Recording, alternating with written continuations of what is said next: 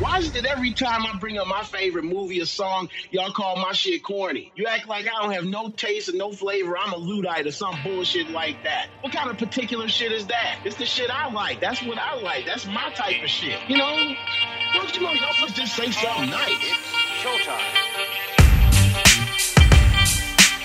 Welcome to the Say Something Nice podcast. Film, TV, and music news and discussions, plus reviews, in addition to our Say Something Nice challenge, in which we challenge each other to say something nice about the best and worst in pop culture.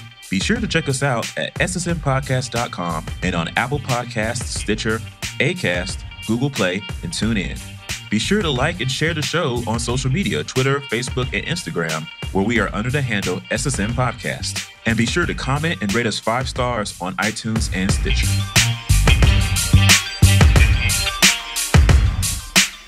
Hello, everybody, and welcome to the Say Something Nice podcast. So glad to have you all here today. It is October the 28th, 2018, Sunday. I'm here with Latria. Hello. And Ali. Hey. And we are here to review the, at this time of recording, new Netflix original series, The Chilling Adventures of Sabrina.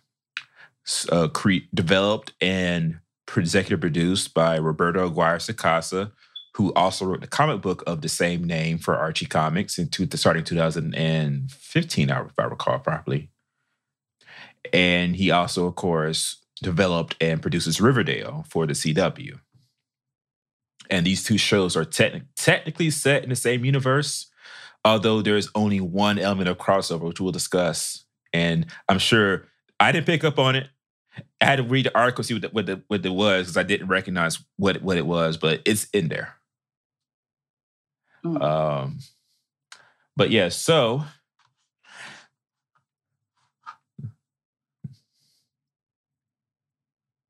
oh, hold on. All right, sorry about that. I have to talk to Carolyn when I get done. Let me mark that really quick. So yeah, she's asking some questions about stuff. I'll text her on the phone so that I can keep it from making noises on Messenger or something. Yeah, so the show debuted on this past Friday, the 26th, in the place of Stranger Things Season 3, which was delayed until 2019. I didn't know that. Yeah, it took its place when it got pushed. Shout out to them. They took over the Gwinnett Place Mall, the food court, and turned it into the set. Yeah, I saw that. And put up tarps so that you had to peek through the tarps to try to see what's going on back And I'm guessing that mall was already empty. Yeah. Also, yeah. Okay. I was there because the Sears was closing now, as a matter of fact. And the Sears was one of the few stores that was still open besides the Korean supermarket and I think J.C. Penney's. Gotcha. And Macy's, I think, is still there too. But all the little stores, gone. Mm-hmm. Yeah, it's actually, funnily enough, earlier this week, we usually have these, what would you call that? Surplus folks who come over and they take all equipment from like technology, computers and whatnot that are to be discarded. And it's a service that's not only for, it's a service that's not just provided for universities and whatnot. It's not just exclusive to where I work. It's actually sort of like a county thing, right? Yeah, and I was asking the guys, like, when they came over this week, hey, do you guys have like many stops to make? And they told me, hey, our next stop is actually to the set of Stranger Things. And they were saying that, yeah, they were going over there because they had to take things there or either take things out of there to move things for them. So I was like, wow, that's pretty cool. So they were, it's just interesting that they just mentioned that, and we just have this podcast about of that nature. So yeah. So the Chilling Adventures of Sabrina comic book this is based upon is as far as the Archie horror line, it's a reboot, revamp, reimagining of the classic Archie comics character, Sabrina the Teenage Witch. So I thought before we reviewed the show, I thought we'd do a little bit of background work because I also found some new shit since we did. Because we did a little bit of this for the Riverdale podcast we did with Moji from TV Movie Mistress last year this time about. And since then, I found out a little bit more about Sabrina's origins basically in the comics. So Sabrina the Teenage Witch was created in 1962 by artist Dan DeCarlo and writer George Gladier. And originally, she was one of the features in a comic book called Archie's Madhouse, which was sort of kind of the Archie version of Mad Magazine, full of, crazy stories about, like monsters and things and weird happenings and stuff. Like, very few of those stories turn up in the digests that you see at the grocery store. Right. That's what I'm saying. All this like dark stuff. I'm like, where was this in the aisle? And I was begging my mama to get this book before we checked out. Carefully stowed away in the archives. Right. I didn't see any of these. Because it wasn't dark. It was just weird. I mean, it's darker than, of course, hey, gang, let's go to the mouse shop. Right. So when it first started out, Sabrina was she was a little bit one note of a character. Basically, she was a witch. She was sort of kind of mischievous, leaning towards evil. Basically, like she was assigned by Della the head witch to basically put hexes on the kids at Baxter High and to like make the football team lose and all this other kind of stuff. And the only thing that would stop her from doing this was when she would find one of the boys cute and she would consider dating them. And so she first debuted in Archie's Madhouse number 22 in October of 1962, which is the cover date. And she would continue in Archie's Madhouse for the rest of the 1960s. Every issue or every other issue would have a Sabrina story or a Sabrina one-page, gag comic, because it's Archie. They do that a lot with the one-page gag comics. And she really didn't have a steady supporting cast, really. She started to develop towards the end of the 60s. She had her fairy witch mother, Greta, who would develop into her Aunt Hilda. And she had a boyfriend named Donald who knew she was a witch and sort of kind of would encourage her to try to use her witch powers on things when it didn't go her way. But this Sabrina was kind of very different from the one that we came to be familiar with even a couple of years later. She was sort of kind of definitely mischievous and sort of kind of, not a good person, really. But sort of kind of, cute and, she's a lot like how Prudence is in this program that we're about to review. In a lot of ways. Okay. And you cast her spells using a variety of magic words, one of which was Shazam. Oh, wow. I'm guessing because a certain somebody wasn't using it at this time, thanks to some legal limbo with DC Comics and Fawcett Comics. Sabrina decided she would just go ahead and use it, a couple of times, It works for him, it worked for her. And so in September of 1969, September the 30th, in fact, CBS aired a primetime TV special. They had just debuted The Archie Show a year beforehand on Saturday morning, and it was a big hit for them. The next year, 69, they had a special called Archie and His New Pals premiering prime time, which was basically the introduction of what was going to be called the Archie Comedy Hour, where they expanded the Archie Show to a full hour, added in more music, more songs, and segments featuring Sabrina the Teenage Witch. And so for these segments, they sort of kind of made Sabrina a little bit more nicer and cuter. They had already introduced her familiar Salem, her cat, in the original Archie's Madhouse stories as a black cat, who she could talk to, but who couldn't talk back to her, but she understood what the cat was saying. In the Archie cartoon shows, Salem became a orange cat because censorship. And so in the comics, they moved Sabrina from Archie's Madhouse to Archie's TV Laugh-In. What's the name of the comic book that features Sabrina now? And with the first issue debuting with the cover date of December of 1969, which means it probably would have been out in like October. And it featured Sabrina, this now orange Salem, and her Aunt Hilda, her Aunt Zelda, and her cousin Ambrose. Now, in the original comics, Aunt Hilda was the stern, tall, redheaded one, and Aunt Zelda was sort of kind of the stout, shorter one who had green hair in these older comics. And cousin Ambrose was clearly younger than them, but older than Sabrina. And he sort of looked like the way they used to draw Archie's dad. He was sort of kind of a heavy-set older man with black hair. And he tended to dress rather extravagantly. When they did his voice for the cartoon show, it was a little, let's say, Paul Lynde-esque.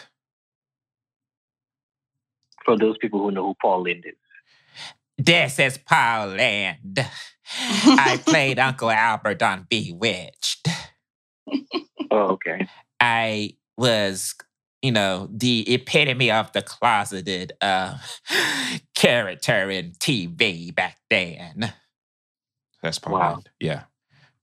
Basically, cousin Ambrose was gay coded from the very start. I always thought the character was gay, but of course, they never acknowledged that at all.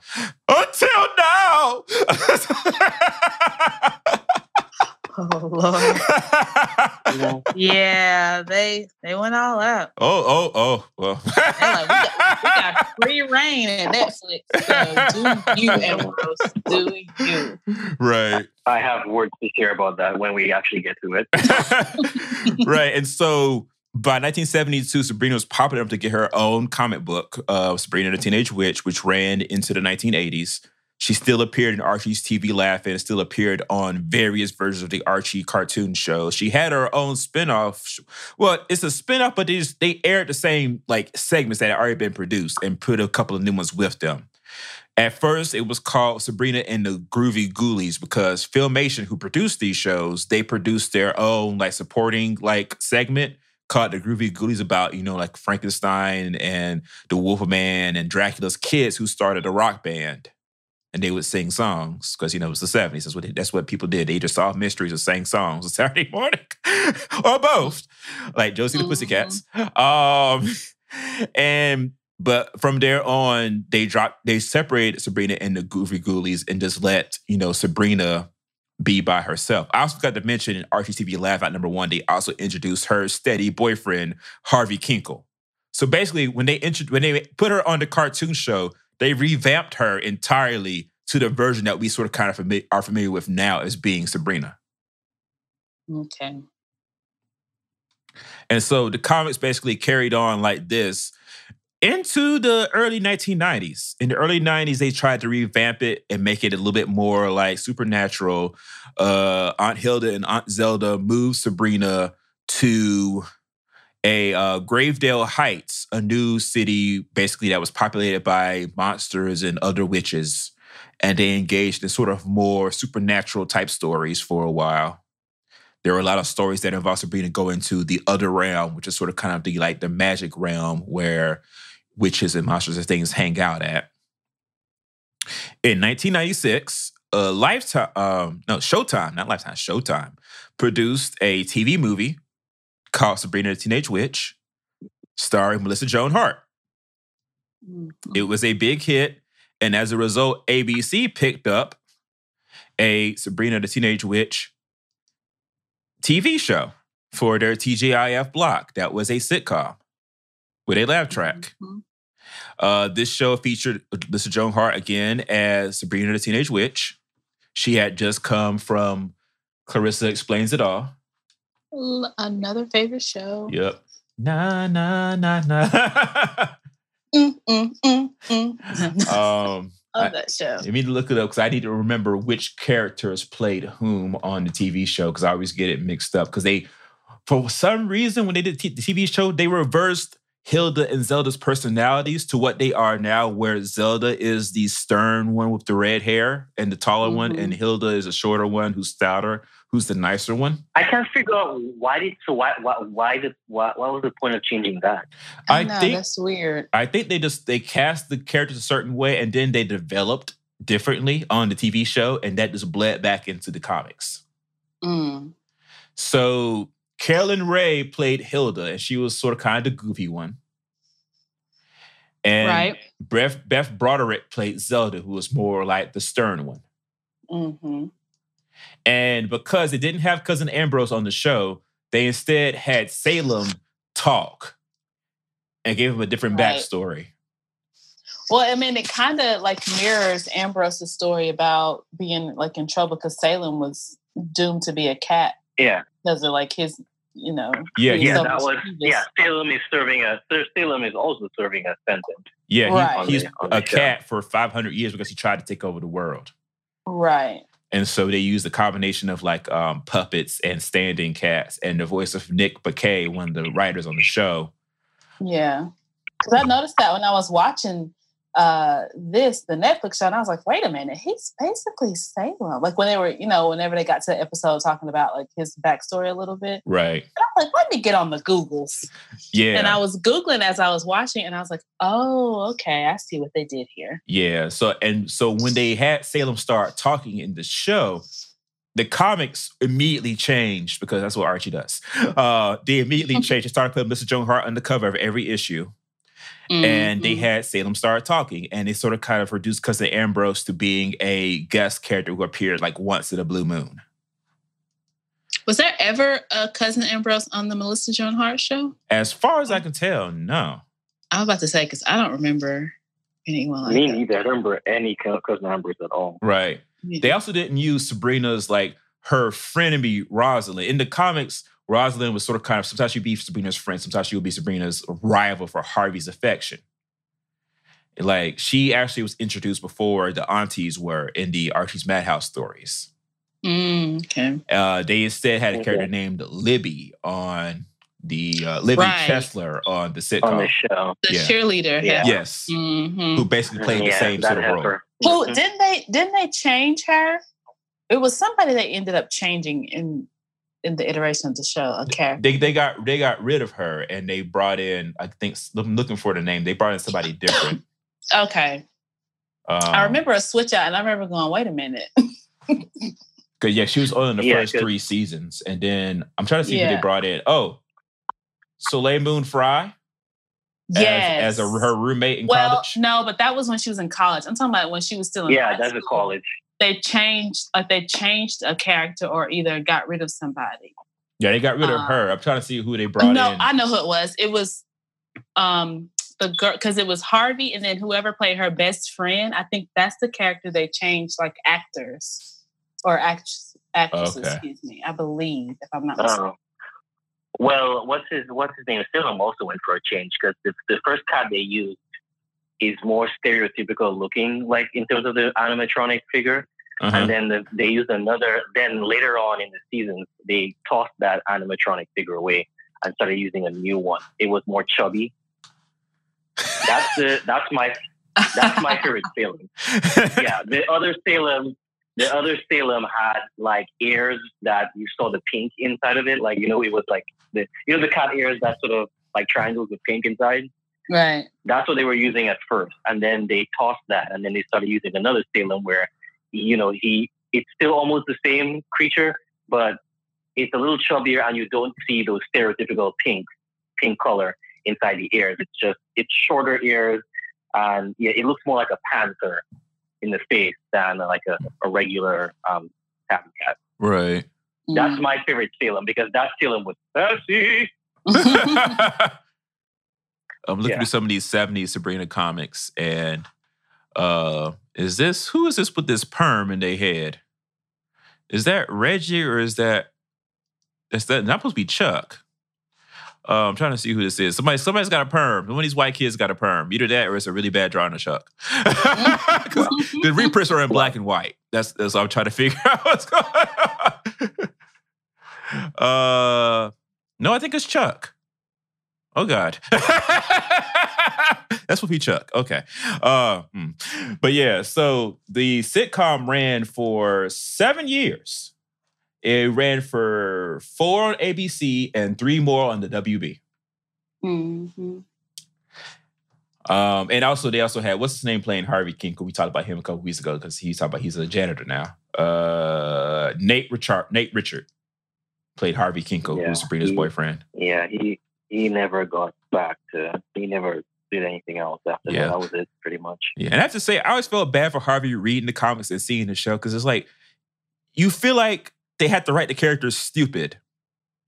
Because it's like he has to never suspect that his girlfriend, who's doing all this crazy shit and all this shit's happening around her, is a fucking witch. He was doomed to being like the character in the TV show. It was absolutely torturous to watch that guy. Like, it's like, my God, you are like dumb as a pile of bricks. Mm-hmm. They wrote you so terribly. I am so thankful that this Harvey, I mean, yeah, he's oblivious to the fact at first that she's a witch, but at least he's not like an idiot, right? Like he's just a nice guy. He's kind of really boring though. Yeah, I mean, Harvey's always been kind of like boring. Yeah, he's not particularly ambitious. He's not like extremely handsome. He's just kind of like. He's kind of meh. He's there. And the good news is, thankfully, he's not meh and problematic. That's the saving grace for me right there. As long as you're not an asshole, like, you know, when Sabrina's not around, like as if like when guys start talking about girls and then you'd be like, ooh yeah, Sabrina, yeah, good move, like that. He's a chill guy. He's a nice guy. He's not problematic. And also they showed him to have feeling, for God's sake. Like, it was amazing. There was actual like emotional maturity there. He wasn't just a one note kind of guy. So I was like, oh, this is a really nice change. But that one in the Sabrina TV show, oh my God, the sitcom. Woo! Oh boy. Yeah, that was a lot. Yeah. Right. Okay, so I found it. I was right about the friend switch. All right, so what was the deal there? So on the original, like the very first season, it was Michelle Baudon. I don't know. She played Jenny. Uh-huh. That was Sabrina's like original best friend. But then she was only from 96 to 97. And then in 97, Lindsay Sloan came in. As Valerie Burkhead? Yeah, she played Sabrina's best friend from 97, 99. Because I was like, I remember there being a switch with her friends. And I remember thinking like, wait, what happened to the other girl? Right. Because the original girl had like curly, I think, was her hair red? Yeah, it's kind of like a reddish, blondish, kind of strawberry blonde, kind of curly hair. And I guess she just didn't work out or something. I don't know. Yeah, makes you wanted more money. I knew I was going to find proof.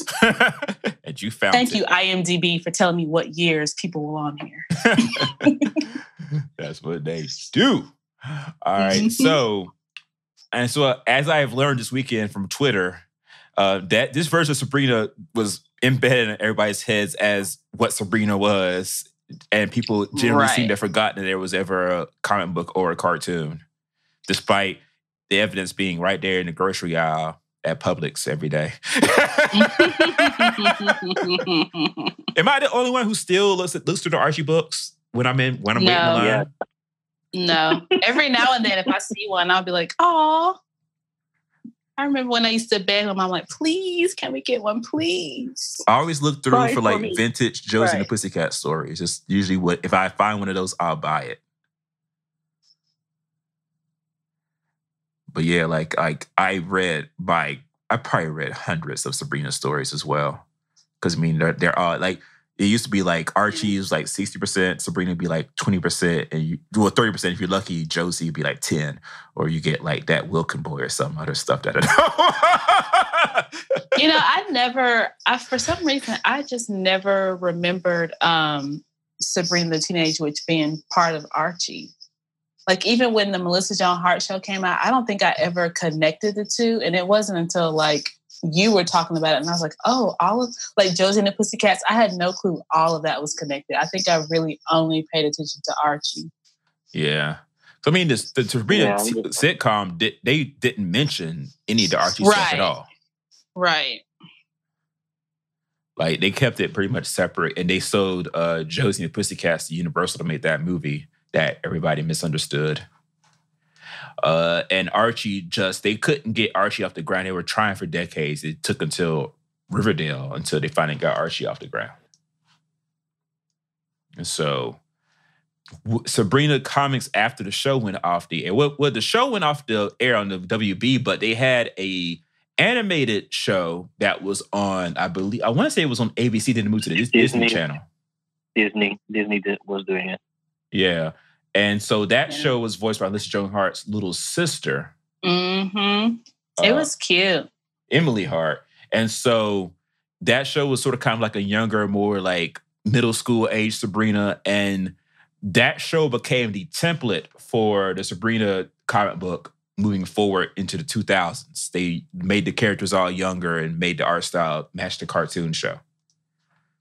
I wonder if Melissa Joan Hart has some kind of like stock in like her iteration of Sabrina. She used to. So her mom ran Heartbeat Productions and they produced the show themselves. They actually bought the rights from Archie. But I think it only lasted. Okay. Yeah, so all that merchandise, because I know there was a whole lot of Sabrina like so dolls. She's like what's some twins? Olsen. Yeah, she's like that rich. Yes. Basically. Okay. Yeah. Okay, gotcha. Because like there was Sabrina like dolls and like toys and novels and stuff. And so she made a lot of money back in the day. Right. Before like the rights lapsed back and went back to Archie. Okay, Melissa Joan Hart, I'm not mad at you. But yeah, she got her money. Yeah. Do your thing. And so good job, Mom. Good job. Look, she ain't got none of them TLC mamas. Yeah, exactly. Or was it New Edition? Whichever one. Both. I thought that scene in the movie. Mom was like, oh, no. We want merchandising rights. I know what that is. Right. So in 2004, they had Tania Del Rio take over the art of the comics, and she draws in an anime style. And so they turned Sabrina the Teenage Witch into more of an anime comic, which that lasted up until 2000 and I want to say 10, because they ran all the way 2009. And so that was the end of that. And they sort of kind of let the comic stay dormant until they did Afterlife of Archie, in which Sabrina is the reason why Riverdale gets overrun with zombies. Reggie runs over Hot Dog on the road. Jughead shows up with Hot Dog. Hot Dog is his sheepdog, for those who don't know, because the dog's barely in Riverdale. He's there, but like he's only been two episodes. I don't like that. Jughead shows up at Sabrina's door because Jughead's the only kid in Riverdale who knows that Sabrina is a witch. So he begs for help. Sabrina gets the necromancy book from her auntie. Well, she steals it, takes it. They raise Hot Dog from the dead. Oh, Pet Cemetery. Yep. And it turns out Hot Dog, of course, is a zombie. He bites Jughead. Jughead bites Ethel. Ethel bites other people. And you have the zombie apocalypse in Riverdale. Oh, good job. And that is the series that the Riverdale is based upon, the TV show, just without the zombies. All the rest of the stuff, the horror movies sort of kind of setting, the weird, creepy Blossom twins being incestuous looking, secret gay relationships, all that stuff is in that comic. And there's also zombies. But Sabrina in that comic, when she gets back home after raising Hot Dog from the dead, her aunties are pissed. Very pissed. Extremely pissed. In fact, they reveal their true forms of, evil, scary looking wraiths, and they banish her to the other realm, take away her mouth and freeze her hands so she can't cast any spells. Oh, wow. And there's a later issue where she's being forced to marry Chihulu, the monster from the H.P. Lovecraft books. So a little bit of that made that into this show. Well, it'll definitely be there in season 2, given what we learned in episode 10. But after Afterlife of Archie and her solo issue number 6 where it hits, they greenlit a new comic book series for Sabrina, The Chilling Adventures of Sabrina, which is set in the 1960s. So it's her, it's her turning 16 and having to decide whether or not she's gonna, sign her name in the Dark Lord's book. Mm-hmm. And meanwhile, her father's ex-lover, who has been, who committed suicide and was confined to a certain sector of hell for doing so, escapes from hell thanks to a bad spell cast by witches from Riverdale, namely Betty and Veronica, and comes back in the body of Sabrina's favorite teacher and calls herself Madam Satan. Beyond that, the comic book's a little bit different than how the show is. We'll talk about the show more in a little bit, but basically in the comic book, it's set in the 60s. So, this like everybody dresses like the 60s and they listen to like, the Beatles and stuff and everything. When Ambrose comes to the house, Sabrina remarks, "You sound like Ringo." And of course, he's white in the comic book. Right. And he gets confined to the house for helping Sabrina with a necromancy spell because on the night of her dark baptism, Harvey turns up by accident at the dark baptism and sees the whole thing. Oh. And the witches chase him down through the woods and eat him. Oh, okay. And Sabrina is so distraught that she begs for Cousin Ambrose's help in helping to resurrect Harvey. And she gets help from Cousin Ambrose, also from her teacher at school, who's not named as Wardrow in the comic. I forget what she's named, but it's a different teacher. But it's the same basic thing where it's Madam Satan in disguise. So they raise Harvey, but they find out later that it's not Harvey that they raised, but instead it's Harvey's body, but Sabrina's father's soul inside of that body. Ew, gross. Oh, yeah. Oh, boy. No. And the comic's a little bit more... Yeah, I don't want to hear it. Whoever's writing that is pretty sick, but go ahead. It's Roberto. When I was watching this show, I was like, there's a lot of pedophilia and grossness coming on. Roberto Guarcia wrote the comic. When she was at her dark baptism and the guy was like, disrobe her. And I literally was like, excuse me? Yeah. I was like, no, you're not going to do that. I was like, I will not be up in these woods in my slip. In front of this man, talking about I gotta offer myself to some beast. You done lost your mind. And it's cold up there. That is a baby. Right. And so, but the comic basically follows a lot of the tone that they brought into the show, except that they're more explicit in the comic that the Spellmans are cannibals. And they run the funeral home so they can get access to, fresh organs from the recently deceased. Well, they do that in the show too. Yeah, they hide it a little bit, I think, in the show more than they hide it. Because Zelda mentioned quite a few times. Mm-hmm. Long pig. Mm-hmm. and Miss Wardwell, she's that woman. Oh yeah. Oh yes. All right, so let's go ahead and talk about the show. So the show was supposed to be on the CW. It was originally written. The pilot was originally written for the CW, but before they actually got to shoot the pilot, Netflix, who co-finances Riverdale, stepped in and said, well, y'all can do this as a Netflix original show. We'll give you more money and a 2-season guarantee. Wait, pause. Mm-hmm. How does that work? So in America, Riverdale comes on the CW. Right. I think in Canada it comes on broadcast TV as well, but in every other country in the world, it comes on Netflix the next day after it airs in the US. So British people and European people So they only get one episode at a time. It's not like the whole... Right. Okay, gotcha. Right. Huh. So they know it over there in other countries as a Netflix exclusive. So this being next to Riverdale made sense to them. Gotcha. And it was easily one... Because CBS owns CW, right? They own half. Warner Brothers owns the other half. Oh, okay. Because they combined... probably made this with the Warner Brothers side versus CBS. Right. That deal. Okay. Yeah. So Warner Brothers produces this show. I think CBS has some stock in Riverdale just for namesake, I think, for financing purposes. Mm-hmm. But Warner Brothers makes it. And they make this show too. Gotcha. Okay. And so this show was produced between March and I think July of this year up in Vancouver, near where the sets are already for Riverdale. Mm-hmm. And so they shot the first 10 episodes in a row, and then they're shooting the next 10 now. That's why it's part 1 and part 2. Like, it's already guaranteed that's going to be in season 2.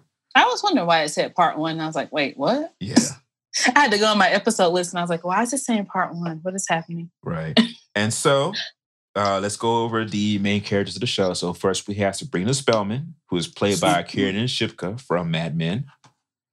And listen, I like, and we can talk about how we like each actor or whatever, or don't like if there is everything like that. But I love her as Sabrina. She is like, I don't even know if they ever even audition other people or talk to other people, but I can't see anyone else play Sabrina Spellman. She was their first choice, but they definitely auditioned other people. But because she's so cute and adorable.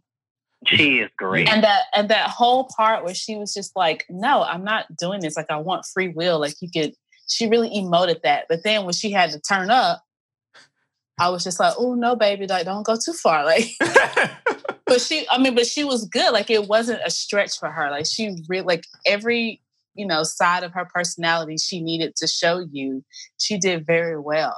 She really did. did. Like, it was seamless. It wasn't, it wasn't choppy or anything. I really liked that when she was lying to her friends, her acting gave you, I am lying. She's a terrible liar.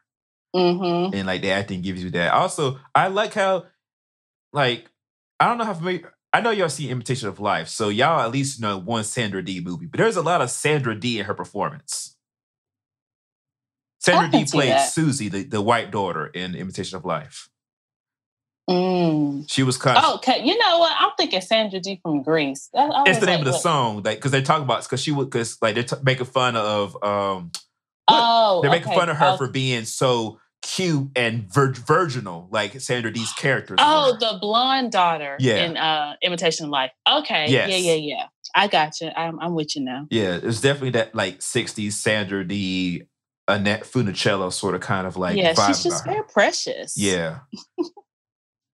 Although after starting episode 8, I said, okay, girl, this ain't cute no more. Her whiteness came out.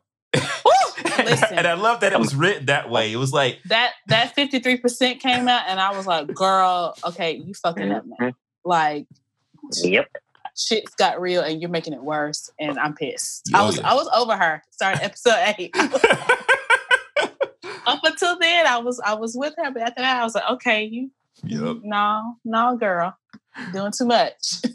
Right. So Ross Lynch plays Harvey Kinkle. Ross Lynch is a Disney star, but he also played Jeffrey Dahmer in the Jeffrey Dahmer, My Friend Dahmer story. Shut up. I remember him from Austin the Alley. I don't remember no Jeffrey Dahmer. Wow. It is so funny. I'm telling you, these Disney kids, when they let go, they let go. Yep. They're like, we're not getting these Mickey Mouse checks no more. We're about to just back opposite. He went from Disney to Jeffrey Dahmer. Like, how? Girl? He went from eating Mickey Mouse popsicles to eating black people. Right. He got the hell out of Dodge. Wow. Wow. Right. And it's so funny because like in Sabrina, he has to play, the sort of kind of the boring prince, the Harvey Keitel character who for 8.75 episodes does not know that his girlfriend is a fucking witch.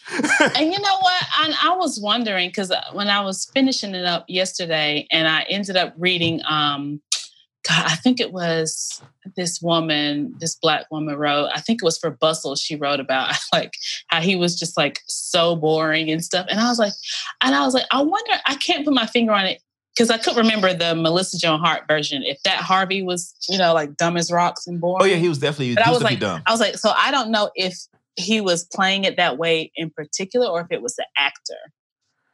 He's playing it that way in particular because that's how the character is. He's not the brightest tool in the shed. He's very naive, very earnest, and that makes me feel better because I was like, I hope it wasn't the actor just being horrible. Yeah, but I was just like, okay, Harvey, my God. And you see the character turn when he learns that Sabrina's a witch. You see the turn. Yeah. And I really appreciated that because I was like, wow. That was almost when I was like, okay, Harvey, like get a little backbone. He's like, I'm just not gonna be talking to you anymore. Right. I was like, and I have to say, I've been waiting 25 years to see that scene played out in a movie like this or a TV show, into that quality. Like it was it was everything Latria, Ali, it was everything I could have ever imagined. It was so well done. Yeah. Because I used to read the comments like, God damn it, Sabrina, tell him. No, that scene when she walked out of his house and you heard that shotgun, and I was just like, God dang.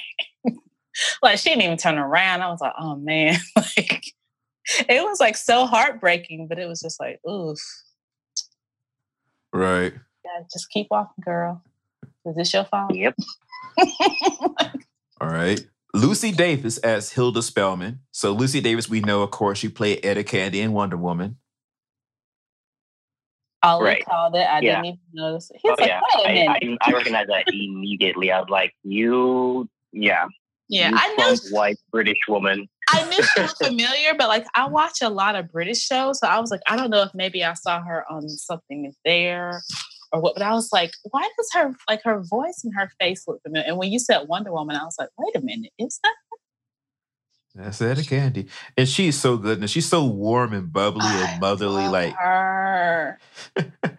I love her, but I just like I ache for her, and I'm like, it's season 2. Let her get revenge on Zelda. Like, kill her for once. Because that shit kill me. Zelda keep killing you in Pet Cemetery, and you, no pun intended. Get revenge. Get revenge. Zelda walked up when that happened. She said, "Pop!" Because Ambrose was like, Where's our Hilda? She was annoying me, so I killed her, buried her in the backyard. Right. And I was just like, at that point, I was like, okay, so y'all just killing off characters? Like, I know please tell me she's not really dead. And then she come out the dirt. So she came back, I was like, thank God, because I was like, wait a minute, what is happening here? And she looked so broken, because it's like, I mean, she literally died. Yeah. And then she's like, oh, it took you longer this time. I was like, well, damn, how many times have you I was just like, really, though? You're going to off your sister? But then I realized, okay, right. Because there's no way. Well, when I saw it happen the first time, well, it was in the trailer for the show. Okay. Yeah, I didn't see it. It was in the trailer. So I knew that obviously there's no way you can. Hilda is an important part of Sabrina. So you can't off her. Right. So I knew that it was something you're going to do to bring her back. Like, and plus they're witches, so I was just like, there must be something that happens when she comes back. Just a thing that they do. Right. It's like you being upset with your sister and you guys are getting into a fight. Except theirs is, I will literally kill you and then you can just come back. Thanks to their cane pit. Reminds me of Draco Malfoy's mom in Harry Potter. Because she's a stone cold bitch, but her soft spot is Draco. Same thing with Zelda. Yeah. She's a stone cold bitch, but her soft spot is Sabrina. Yeah. Yeah, Narcissa Malfoy, It's like everybody else she don't care about. But she definitely wants if you she could and that became the Dark Lord's undoing in the books, basically. Like that. You can do all you want, but once you try to threaten my child, I don't give a shit about serving anybody anymore. Right. Yeah. Right. So Miranda Otto. I hated Zelda throughout. Even when she had her little moments, when she had her little come to Jesus moments, or come to Satan moments. I was like, girl, I don't care about your little tears, whatever. Yeah. Miranda Otto plays Zelda. And it's funny because she plays the strict church mother, but it's for a different church. But it's the devil mother, Dude, what a flip, right? What a flip. That is just perfect. It's literally the exact same thing except a different deity. She was like one of them when you're gonna be in church all day, except it's the underworld. Yeah. You can be the church of the night all day. Mm-hmm. Every time she says "thanks, Satan," I'm just like, like a part of me just like grabs my chest, like, because it's Jesus. Be a host and be a palisade. I'm like, praise God, praise God. There's a scene where Sabrina suggests going. There's a scene where Sabrina is talking to them, and she suggests going to the Catholic Church to try to do that exorcism, and you see Hilda's face fall off, and you see Miss Wardrobe clutch her pearls, right? like oh yeah. yeah. it's a lot, especially from Zelda. I mean, wow! Like my mother left like nigh on 4 crucifixes in here, and I was like, they are probably when she was visiting. I was like, do I need to get all of them? Right. Which is so funny because I'm just wondering, like, how do you get an aunt like Hilda who is part of this? She's so sweet with us. Like she like cans, strawberries and lemons and makes apple pies. It's just like, and teas and stuff. Like, how do you get that as part of this? And also you get a Zelda. Like, I don't. And why are they sharing the room, that big ass house? Somebody tell me. When they went to bed, I said, now I know. They are not in the same room in these twin beds. Listen, you better let Bert and Ernie be. Okay? No! Oh, don't do that, Ali. Don't do that. Wow. Lord Jesus. I mean, the way other things have unfolded, I would not bat an eye if something like this. If they got down like that. Okay. We find out later that Hilda's a virgin. Right. I mean, she's been a virgin for 400 years or so. Oh my God. How? That's a long time. She's like, he's going to have to touch you. And I was like, wait. Oh, and then we can get on that later. Because when he walked out from the house, I said, oh, so what is Mr. Shop Owner? Mm-hmm. I'm thinking vampire or werewolf. I'm thinking vampire. Like he dresses up as. Chance Perdomo plays cousin Ambrose Spellman. Yeah. Who is Sabrina's like somebody closer to her age, he's like 91. Who she can like get along with better, who sort of kind of like helps her and sort of kind of her sounding board and her counsel. I am campaigning for a spinoff for him. Yeah, he's so goddamn like, I really do think a spinoff of him would work because he has why were you on house arrest? What did you do? His whole backstory. He blew up the Vatican or tried to blow up the Vatican. Yeah, and wasn't he like an orphan or something? Like his parents died. Like there's so much. Yeah, so he really risked when they revealed the crime that he was about to commit. I was like, yeah, you would have risked the entirety of the witching world trying to blow up the Vatican. Yeah. Right. So you were right to be under house arrest. I don't know if a full spin-off, but I feel like as if it was good of them to leave everything in the TV for movie, a while Ambrose story. Next season. Yeah. But I just love him. And I'm just happy to see this character come back. Like I know he's in the Chilling Adventures of Sabrina comic, but besides that comic, he's barely appeared in the comic books for almost decades. It's like, they just stopped using because they had, Talking Salem. Mm-hmm. But like, I just like see, it just warms my old Archie reading heart. Thank you, Roberto. He knows what he's doing. Michelle, and they brought him back in his full and more glory. Because like we're going all out on that. Oh yeah, he ain't just dating guys; he's dating women too. He's here for everything. First of all, he has the best wardrobe of anybody. I was like, you better walk around in your robe. Listen, you were like, why put on a suit when I'm chopping up bodies all day? Like I'm gonna be comfortable in my smoking jacket. Every outfit of that guy is a robe. Okay, I wanted every single one. So like, listen, if the wind doesn't come through these clothes while I walk, right? He just needs his Beyonce fan to like billow out the robe and saunters through the house. It's a slumber party of 24 hours. Okay. Okay. All right. Michelle Gomez plays schoolteacher Mary Wardwell, a.k.a. Madam Satan. Where is she from? Is she from She's something British. else? She's been on it's still Britain. She's Scottish. Right. Mm-hmm. Cousins. Yep. And she played the Master in Doctor Who. Okay. Missy, a version of the Master in long-running British science fiction program Doctor Who from 2014 to 2017. She's also in Bad Education, The Book Group, and Green Wing. So I'm not sure if y'all know any of those programs besides Doctor Who. Okay. I got to step away real quick. I'll be back. Okay. I was just going to talk about Madam continue. Satan's origins in the comic for a little bit.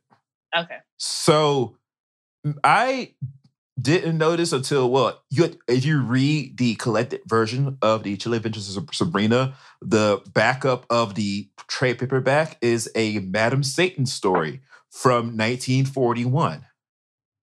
Okay. Apparently, she's a old Archie Comics character from before they even had Archie, back when they were just MLJ Comics. So, but her origin basically was that she was a woman who was trying to break up a man who's about to be married to his fiance. She was the side woman, and she got both of the man's parents killed, and then she ended up dying after that. And when she's in hell, Satan appoints her to be his mistress and is representative of mischief and evil on earth. So she is able to seduce men and try to drive them to their doom. Ooh. And she's hiding behind, like, she's a beautiful woman with long black hair, but her actual face is green with skulls for eyes, little skulls for eyes. Okay. But she hides behind a beautiful visage of, a pretty woman with black hair. So they took that character and put her into the reboot comic, and now she's in the show. Which I did not. I was reading that. Oh, Ali, old comics were off the chain back before they had the Comics Code Authority. Yeah, I mean, I completely understand. Like, it would be completely crazy. Like, can you imagine that on the shelves now? I frankly, you can in like the comic book shop with mature artists only stuck on it, but this was in Pep Comics.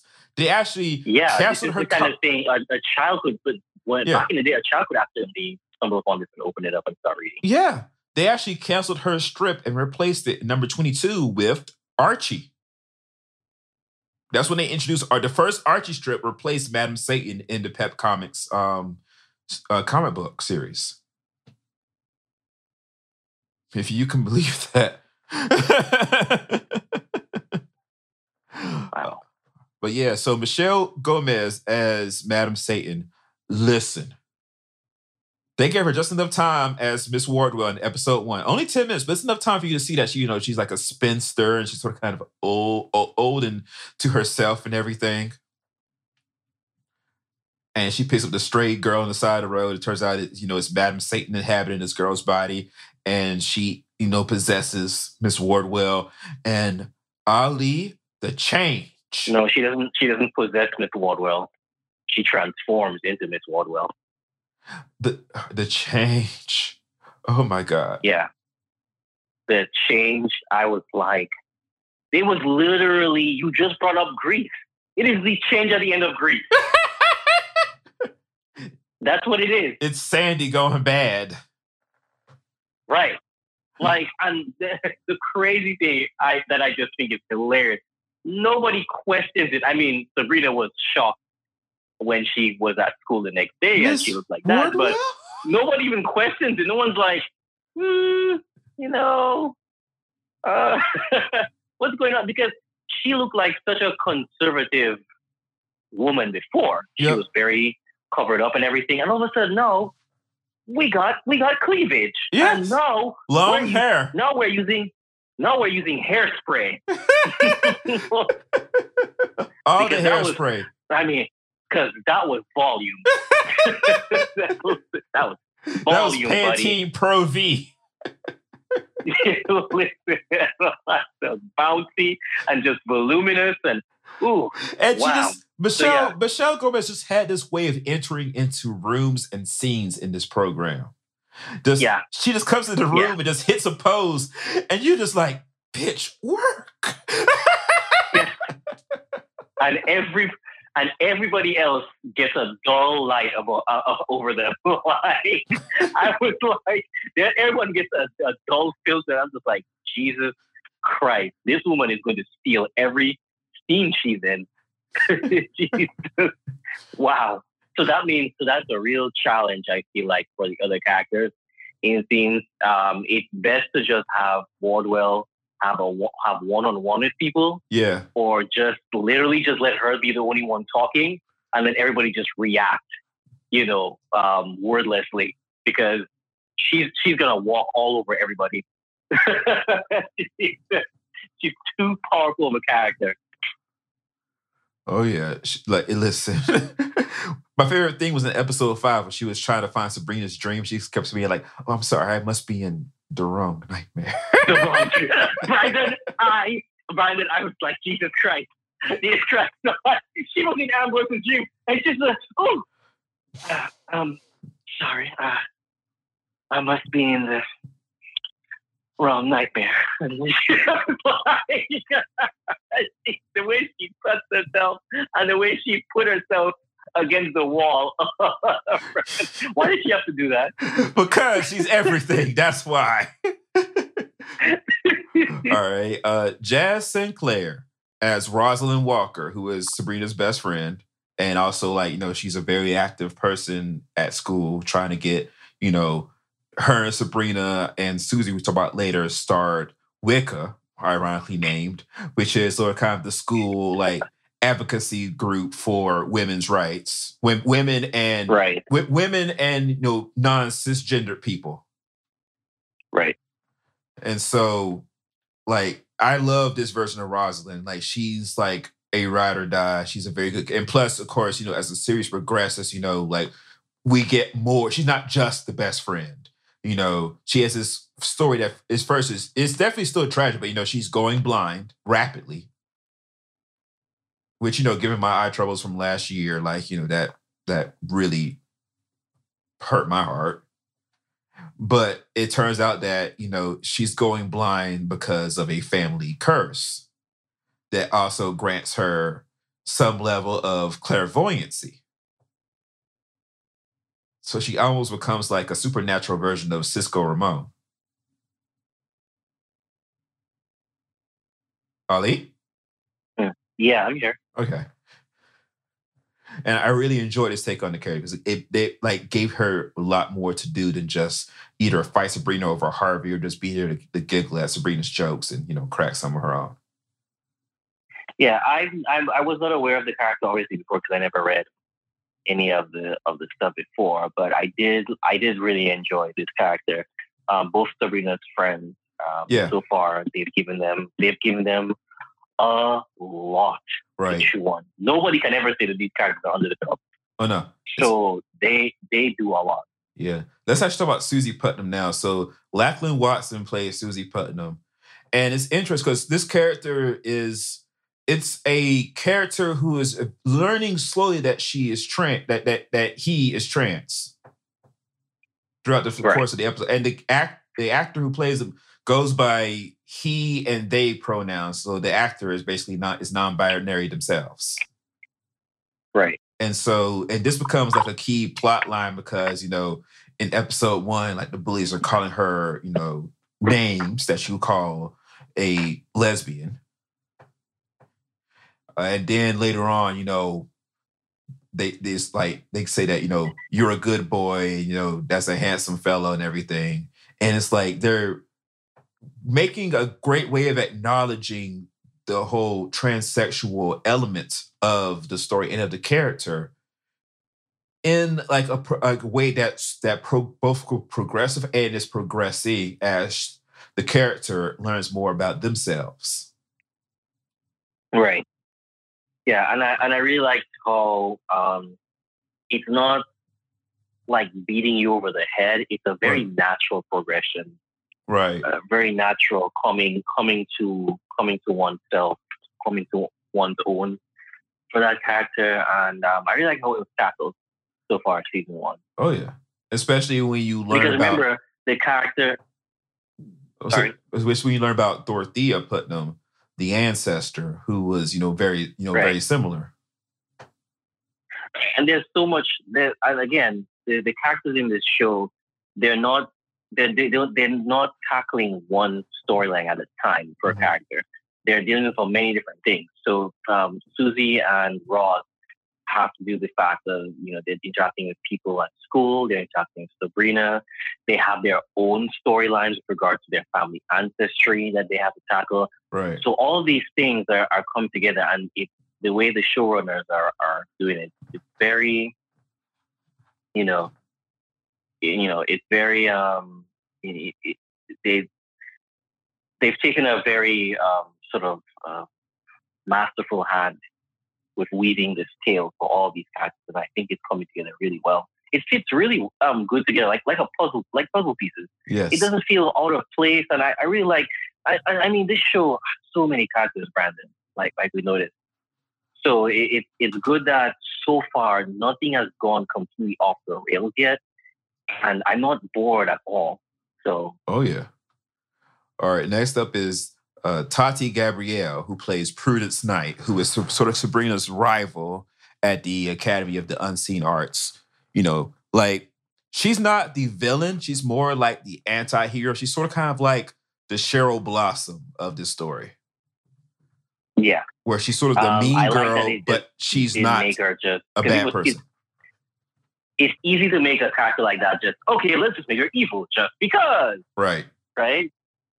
But they don't. And I really like that. She's very headstrong, and she does what she wants. Could she be, she could be doing something that might be completely vengeful. On the other hand, she might be doing something that inadvertently helps other people. Right. It's hot and cold. So she just does, best way to say is that she does what she wants. Right. So, yeah. Right. She sort of kind of is like the version of Rosalind for some of the other comics where she's the adversary. And like, right. but still there's still some common ground in there to where she's not completely the adversary.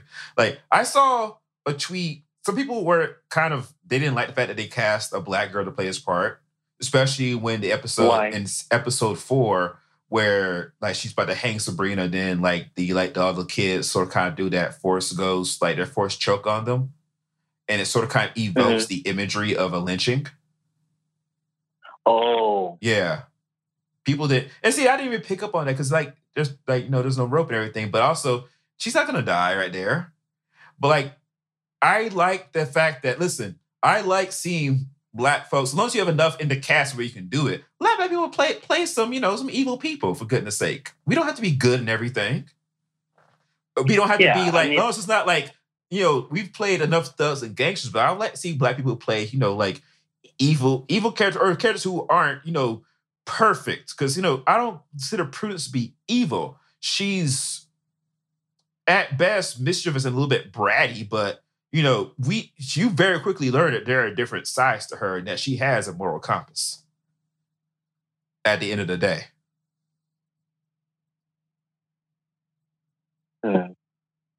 Yeah, I'm so happy too that another thing that she does, she challenges Sabrina's way of thinking.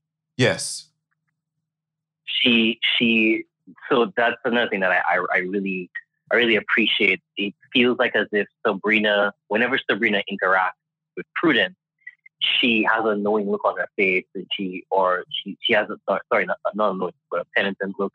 She's trying to, a pensive look on her face, and she oftentimes, changes her whatever she's about to do because of interacting with Prudence. I think that's important, right? That you don't always have some people who are just yes men for you. Right. It's good to have people that present other, perspectives, and then, you consider changing the path that you're going on. Absolutely. I know Adeline Rudolph and Abigail Cohen play the other. So those two and Prudence, they call themselves the Weird Sisters. Prudence, Agatha, and Dorcas. And basically they are orphans who they think they're orphans, who live at basically they're sort of kind of live more or less at the academy, it seems, in the, because it's a boarding school. And, they're, witches in training like Sabrina is.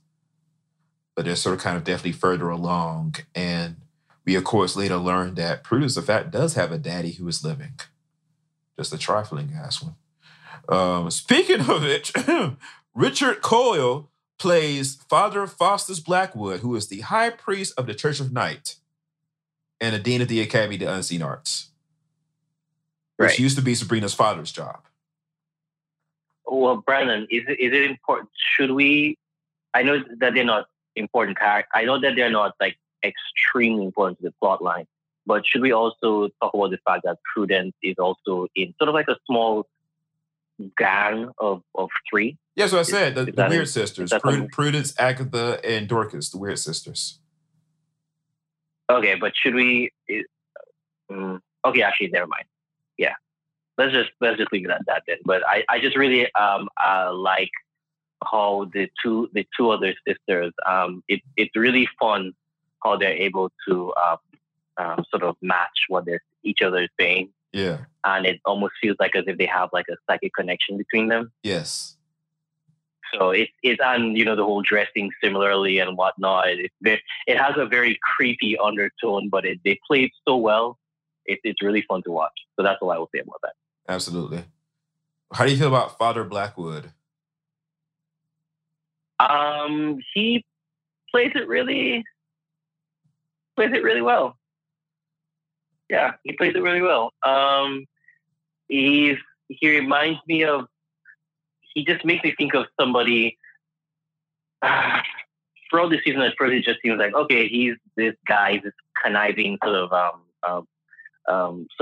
guy. He doesn't seem to have anyone's best interest except himself. At heart. And then as the season goes on, he's one of those people who seems to be faithfully following a higher boss, but seems to be secretly like planning and doing things to almost seem to like unseat whoever is his supervisor, quote unquote. And that's what I feel like at the end of this entire season, actually. So does he want to be There's Satan? something about that guy. It feels like as if he's consorting to overthrow Satan. Good luck with that. Yeah, well, I mean, that's but anywho, yeah. Other than that, the character he does the job adequately. There's not really much else I can really go off of. So right, and then we have Salem, who's played by a real cat or 3 real cats. I think actually it's 5. I think it's 5 real cats total in the show. And so Salem is Sabrina's familiar, who in this show is represented as a goblin who takes the form of an animal, but can help their witch partner cast spells and things. Most familiars are sort of kind of in a master-servant relationship with their witch master, but Sabrina tries to think of Salem more as a partner. And I mean, Salem is awesome. I like to say this is the Salem that I know from the comics. I will always say the talking one in the sitcom always threw me off. Like I get like why? It just did. It's like, why is he talking? Why is he cracking jokes? What is this? I don't know. I mean, it's a sitcom comedy, so right. It would be weird that he wasn't talking. I guess, but people are so upset online. They're like, Salem doesn't talk. And I'm back. Okay, we're talking about Salem not talking. Oh, and then people, and also some people were on. The editor of Vogue magazine was talking about, isn't it problematic they replaced the black cat with a black guy?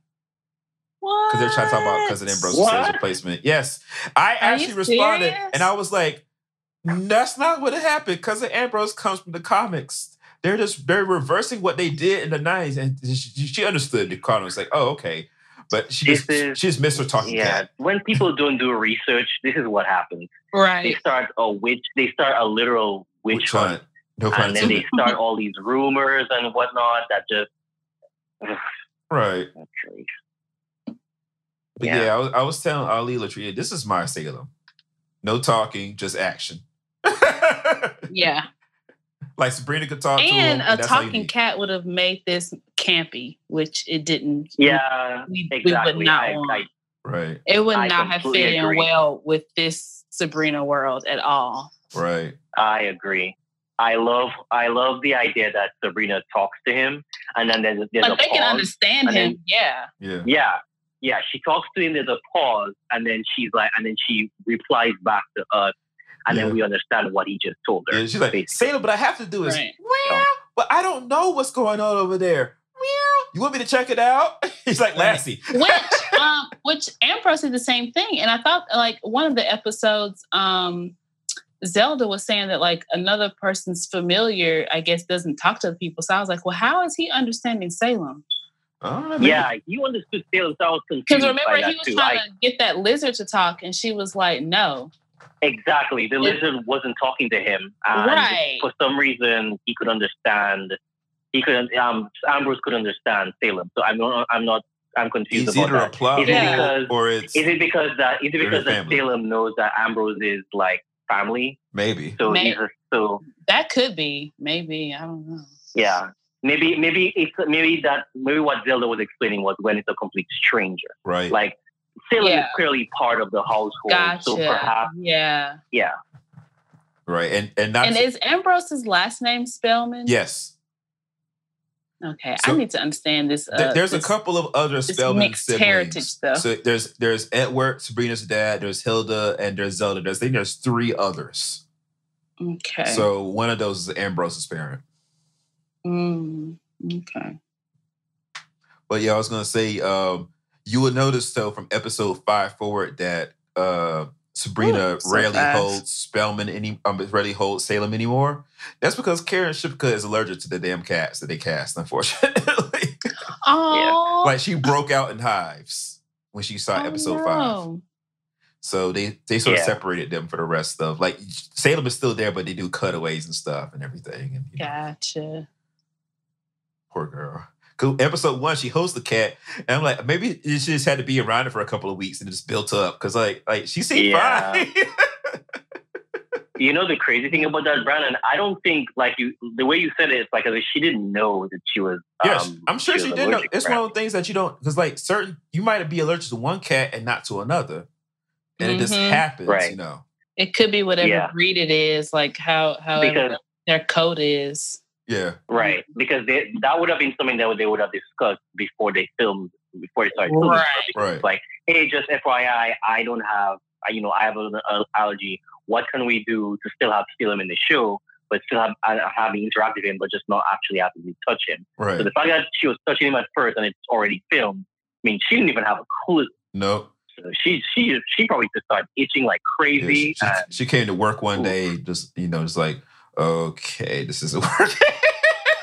Yeah. She probably showed up looking like Will Smith and Hitch when he oh my God. They're probably like, wait a minute, what's happening? Hilarious.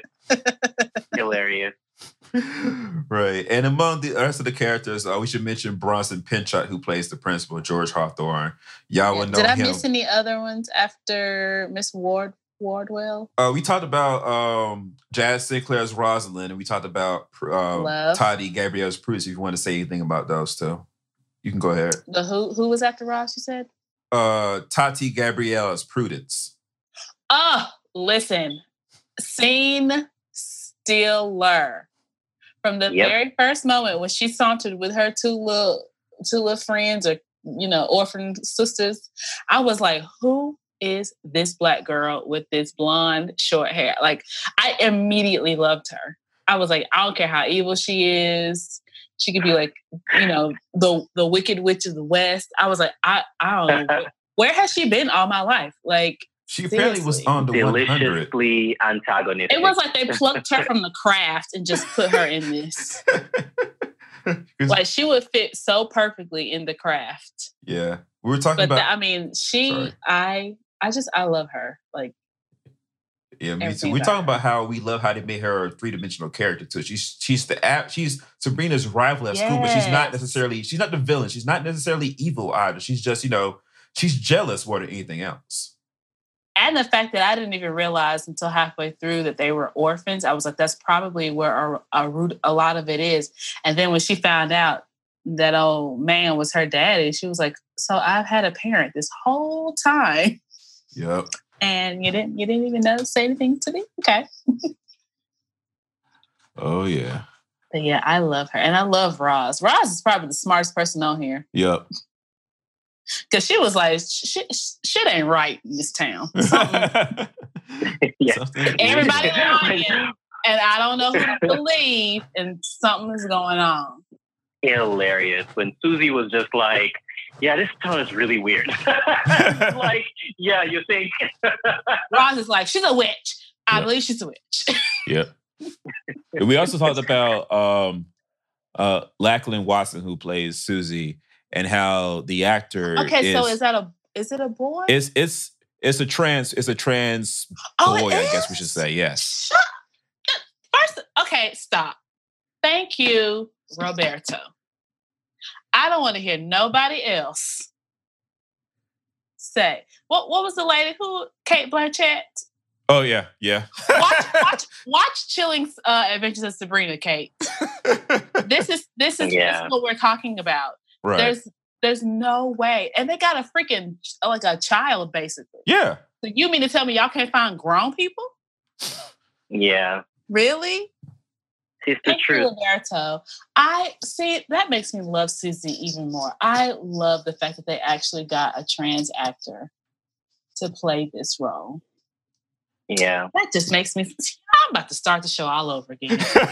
I feel like there's so much inclusion in this show. Like the fact they made Ambrose black. Yep. Or half black, I guess, And Roz was Roz black? Roz wasn't. Roz was white as the driven. Everybody was white. Everybody was white. Yeah, that's again Roz. Like, come on. And they show her grandmama who had all that sass too. Come on. Yes. Grandmama Walker. Well, I loved her too.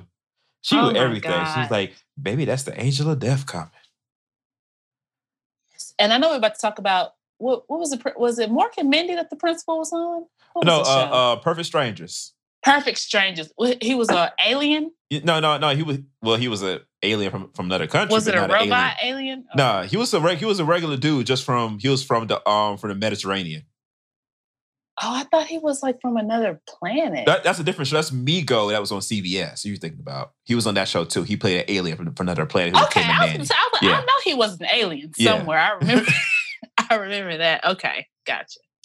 But in Perfect Strangers, he was just, Cousin Laddie, it's your cousin Balky. Let's do the dance of joy. So, right.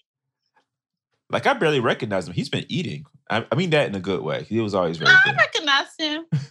I mean, he definitely is, like, in the face, you could tell. But I was like, oh, wait a minute. That's the dude. I haven't seen him in a while. Yeah, me neither.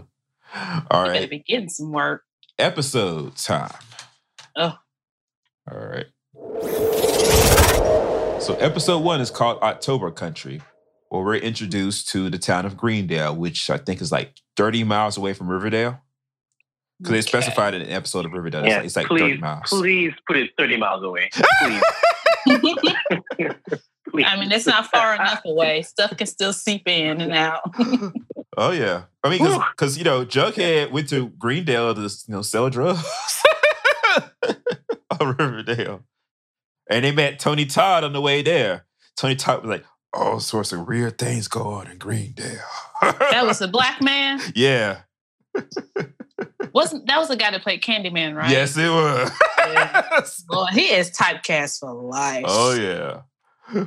And so Greendale apparently feels like Halloween every day. And it's a town where, Riverdale, they still wear pearls and go to the mall shop and shit. In Greendale, there are no cell phones. There are barely any computers. When Rosalind has them go look at books in the library, they use a Dewey Decimal System. The card file. I didn't even think about that. She opened up that cabinet.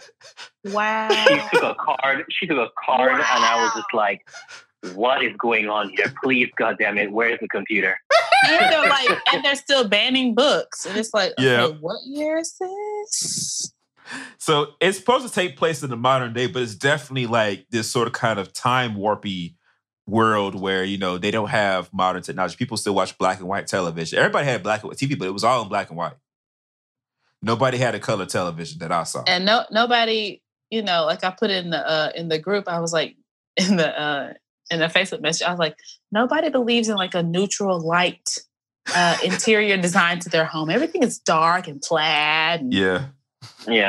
Those old wallpapers on everything. Those old 1970 sofas that everybody's grandmama and auntie had. Yep.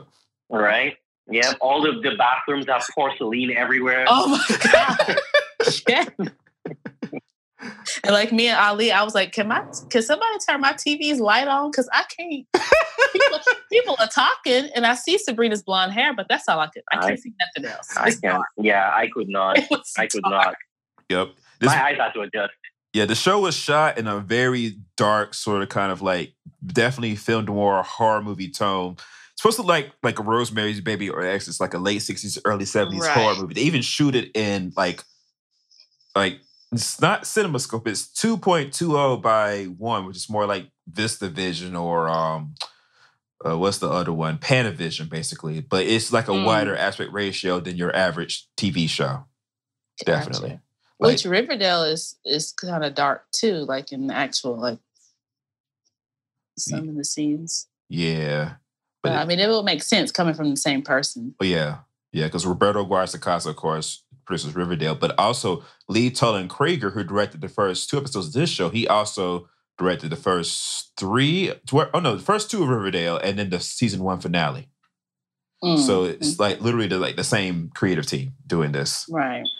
So like we actually introduced to everybody to Sabrina, Harvey, Rosalind, and Susie. They have gone to go see Night of the Living Dead at the Paramount Theater downtown, which is they have still a Paramount Theater.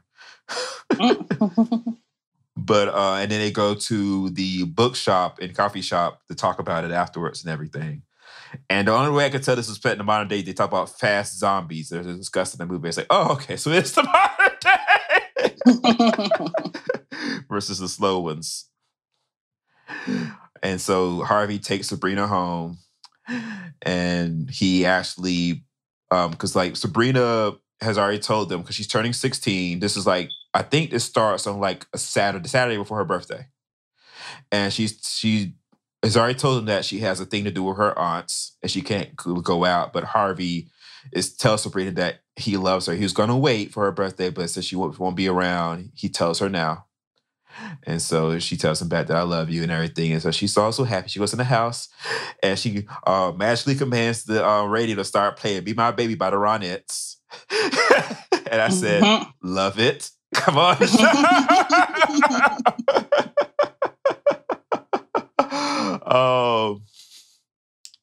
And so, we get introduced to the rest of her family, to Hilda, to Zelda, to Cousin Ambrose. And so Sabrina is, 15.95. It was her 16th birthday because she is a half witch. Her mom was a mortal. Her dad was a witch.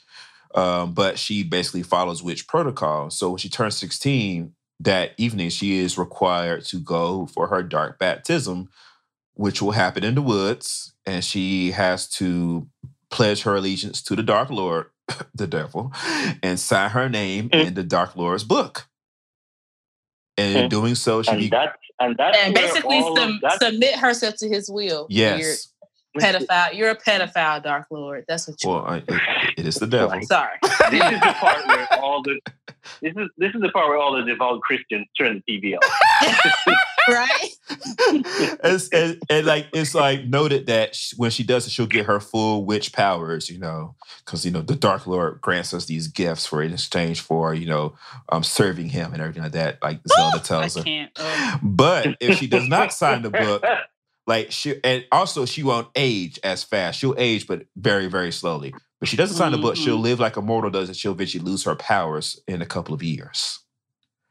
And so Sabrina is, at first, she's sort of kind of, she gets it and she thinks she wants to do, but as it becomes closer, she comes to realize, I'm going to have to end up leaving behind my friends and my boyfriend, Harvey, who I love. But, Zelda is sort of kind of like, just leave the boy behind. You don't need him. But, Hilda's sort of kind of, more like trying to like appeal to like her understanding and everything. Right. I'm kind of with Zelda on that. That's the one thing that made me irritated with Sabrina. It's like, girl, you were just born. It ain't like y'all been married for 20 years. Like, you're freaking 15. Who cares? Like, girl, like this whole, like, gotta save Harvey. I love him so much. I'm just like, girl, you have no idea what love is. I mean, she don't, but I was like, you're a child. Like, that's the only thing that irritated me. I was like, okay, we are doing way too much for Harvey's sake. That's what teenagers do, though. I know. You're right. Very true. But I was just like, clearly, I have aged out of these thoughts and feelings. I was like, girl, if you leave Harvey's ass go on about your witchy power, you better sign that book, get your witch powers. Yeah. Dude. I had a feeling that folks would just be like, really, wait a second, you're gonna go against all this for a man? Not even a man, a boy. A boy. A little boy. Like, I'm just saying, all these powers for a boy. Right. I was just like, yeah, see you later, Harvey. But I love him. Because if you think about it, it's the opposite it's kind of hypocritical if you think about it. It's like, devote yourself to this creature who always comes in the form of a man. Yeah, that is true. Yeah, I know. Or don't do that and then go back to your man, your actual mortal man. So either way, a man ends up getting a girl. Right. And that's actually one of the themes of the show, is about like the whole idea of patriarchy and how it seeps into everything, even into this witch world. In the old comics, it's important to note that the witch world is basically run by the women. Like Della Enchantress, the head witch. She's the most powerful figure you ever see in the old comics. In the newer ones, like, you sort of kind of have it where these men are trying to control these women. Mm-hmm. And they make a point of the whole thing about how the women have to submit to the will of the Dark Lord. Right. You know, and get themselves over and sign their names in the book and all this other kind of stuff. And so the Weird Sisters visit Sabrina for the first time that we see in the show, and they put a blood curse on her. And she immediately runs to school and tries to wash it off. Oh, Prudence, evil self. I love her. But in the locker room, she finds Susie and finds out that Susie's been being bullied by the football player boys.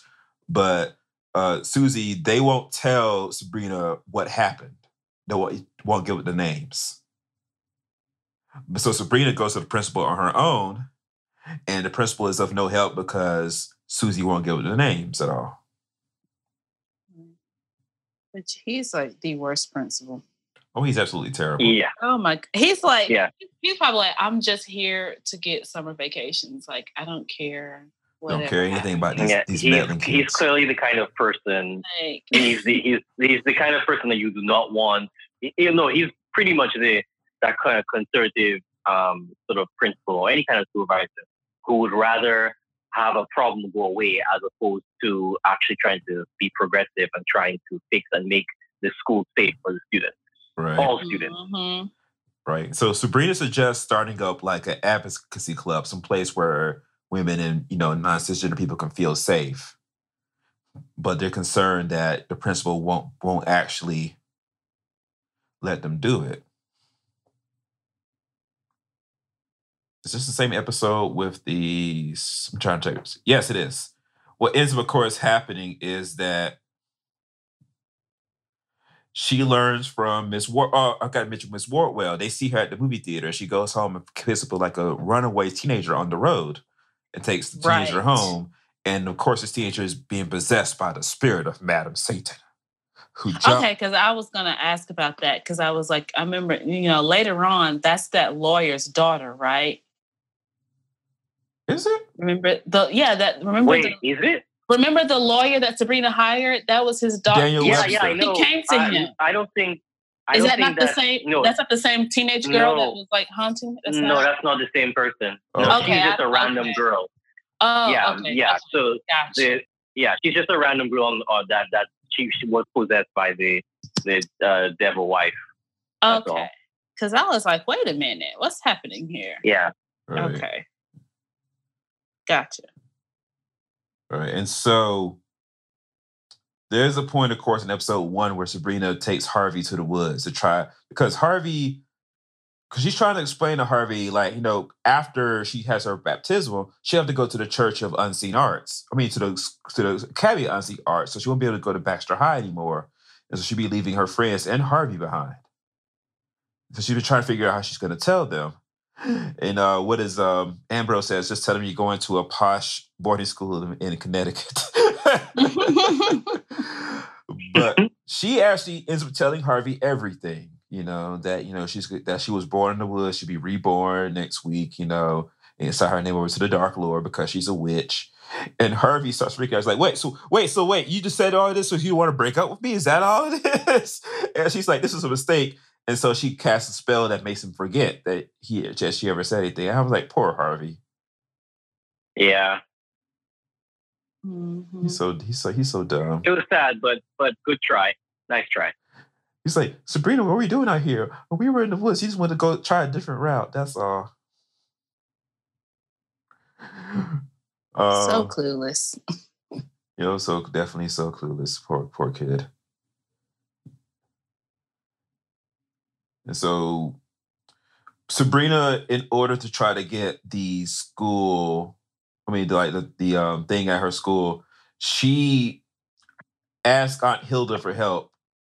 And not Aunt Hilda, she asked Ambrose for help, but they use Aunt Hilda's familiars, which are spiders. And they cast a spell on the Principal Hawthorne using his picture from the yearbook. And they basically make all these spiders come to his house and scare the shit out of him. So that Which is weird for Aunt Hilda, of all people, to have spiders as a familiar. Yeah. Because they're so opposite from her personality. Yeah, you think she had like a bird or something, or like a right. Like a parrot. I kind of, I don't know. I kind of liked it. Like, it's just, I think it's so ironic and cool at the same time. Like, although it could be telling her true personality because she got all those years of hate built up with Zelda. Oh yeah. So you never know. Using that tactic, they're able to get to the vice principal who approves their club, which they call Wicca. Ironically, given everything. And so this club, meets, and they name Miss Wardwell the faculty advisor, who Sabrina's telling Miss Wardwell a lot, like Women's Intersectional Cultural and Creative Association. I was trying to make sure I found it in the episode. I'm on my phone, so it's a little bit slow because I'm on the cellular service because I didn't want to mess up my internet connection for the show. But also, Sabrina's been telling Miss Wardwell everything, just leaving out the witch part. So she's saying, like, I might have to go to a different school. My dad used to go there. He's like a legend. I don't know how I feel about that. And so Miss Wardwell's sitting there like, oh, really? And she's doing, Miss Gomez is just sitting there, she's just eating the scenery one chunk at a time. But I liked how, though, when Madam Satan overtook Miss Wardwell's body, when she came back and she was like all glamorized, like Sabrina looked at her like, okay, something is off, because she was very like meek and humble before and kind of nerdy. And she came back like as a vixen, basically. Oh yeah. And Sabrina was looking at her like, yeah, she was looking at her like, what? Okay. Yeah. What does she do?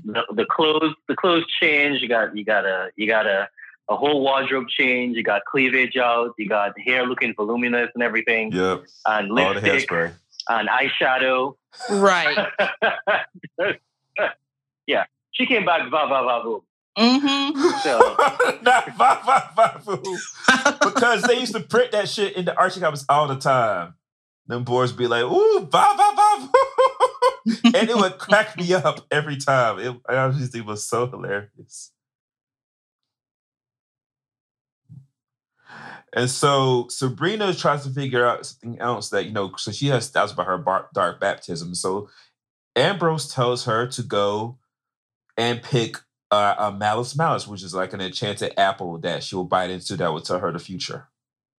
So you had to pick it from the oldest tree that you can find, which apparently in their town is like the oldest tree at the orchid. So Sabrina has to go through a maze to get to that orchid, and she tries to cast a little spell to help her find it, but Madam Satan doesn't want her to eat this apple because she's concerned that, because basically, we'll go and spoil episode 10 now. So Madam Satan is Satan's concubine. Right. And she basically is his servant under his thumb, to the point where we'll talk about it in episode 3. Some smooch action with some cloven hooves. So she wants Sabrina to take her place as the servant so she can become the queen of hell.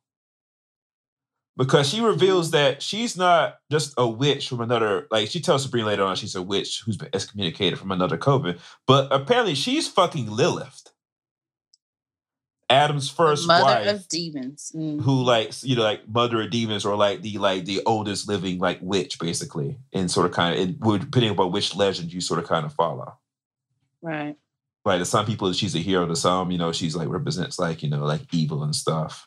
And to the Protestant Christian church, she doesn't exist. So, and so she enchants a scarecrow to come to life and try to eat Sabrina. But Sabrina, who's going to get a familiar course, now she's becoming like coming into her witchdom. They assign her a nice black kitty that she named Salem. Well, she doesn't name Salem. Salem named himself and just told her that what his name was. And Salem saved Sabrina from the scarecrow, because that is his job. He is here to protect his friend. So she goes to the Mouse and eats the apple and sees all of these visions of hanging witches and burning fire and of the devil coming up to her. Horns and everything. And so she spits it out, and then the rest part she didn't eat all has worms in it. And so that still puts doubt in her mind. But then Father Blackwood, the head of the Church of Night, which is the coven the witches belong to in Greendale, comes and is like, so I understand that you're having like doubts about your dark baptism. And basically that's beginning of episode 2, which is called The Dark Baptism, where it's so ironic. It's basically like Catholic or like religious rhetoric just written in the reverse for Satanism. Right. Like they do a lot of very pointed commentary about religion by using a religion that virtually everybody would agree is, not something people are down with, but by sort of kind of using that to point out some of the hypocrisy of religion in general. It's some very tricky writing, but I think they pull it off. But I'm sure there'll be a think piece. I'm sure there'll be multiple think pieces about that in particular. Because it's like this very pointed about how basically Father Blackwood tells her that, the dark baptism isn't really so much about giving herself to Satan. It's about, like being free of the mortal world and of mortal expectations and mortal morals and things, and she'll have power and stuff. He basically sells her a pack of lies because his job is to get her to join the church. Right. And so as long as he can try to keep the wool over her eyes until she signs that book, that's what he wants. Mm-hmm. So in the meantime, the Spellmans live at a mortuary that they run. And they, they eat the entrails and the organs, the bodies that they embalm. One person in particular comes to this mortuary.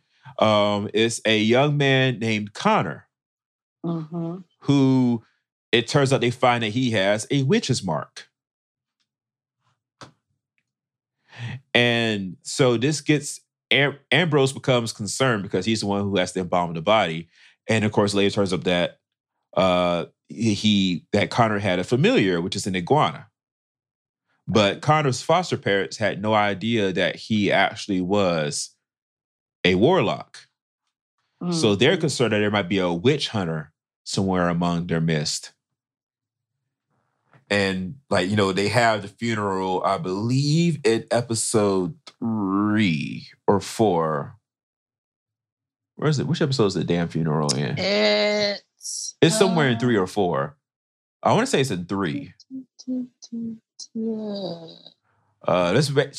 can check IMDb to which episodes that Luke is in. So basically, Ambrose meets Luke, who was Connor's boyfriend at the time he was murdered.